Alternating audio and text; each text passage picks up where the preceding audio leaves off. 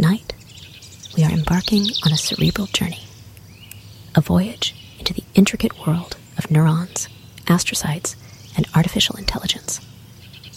As you settle into your bed, close your eyes and imagine the vast network of cells that make up your brain.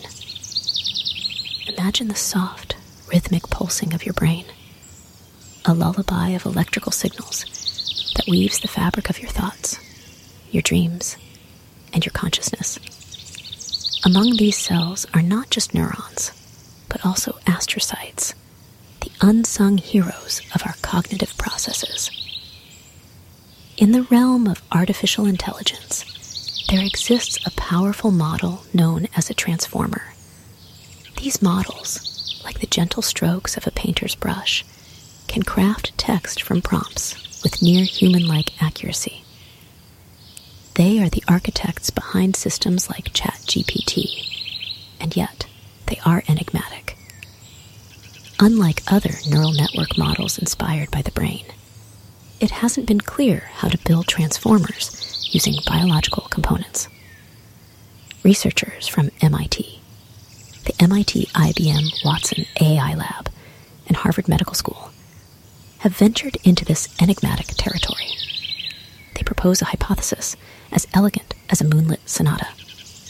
A biological network composed of neurons and other brain cells called astrocytes could perform the same core computation as a transformer.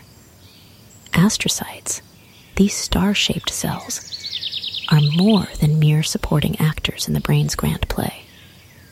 They are abundant, and they communicate with neurons, forming a tripartite synapse, a three-way connection that is as harmonious as a perfectly struck chord on a piano. Imagine an astrocyte as a gentle hand, wrapping its long, thin tendrils around a synapse, where two neurons communicate. This forms a three-part connection, where astrocytes can collect neurotransmitters and, at times, signal back to the neurons. The researchers crafted a mathematical model, a blueprint, if you will, that shows how neurons and astrocytes can be orchestrated to build a biologically plausible transformer. Picture this as a harmonious dance between these cells, orchestrated to the rhythm of complex equations. This model is not rigid. It is as flexible as a dancer, able to approximate any transformer, not just a specific one. It is a profound generality that may help to explain why astrocytes are so prevalent across different brain areas and species. In transformers, a process called self-attention requires a memory buffer to store tokens as they are presented. This seemed like a biological impossibility due to the way neurons communicate. But here, the tripartite synapse, where an astrocyte connects with a pre- and postsynaptic neuron, comes into play.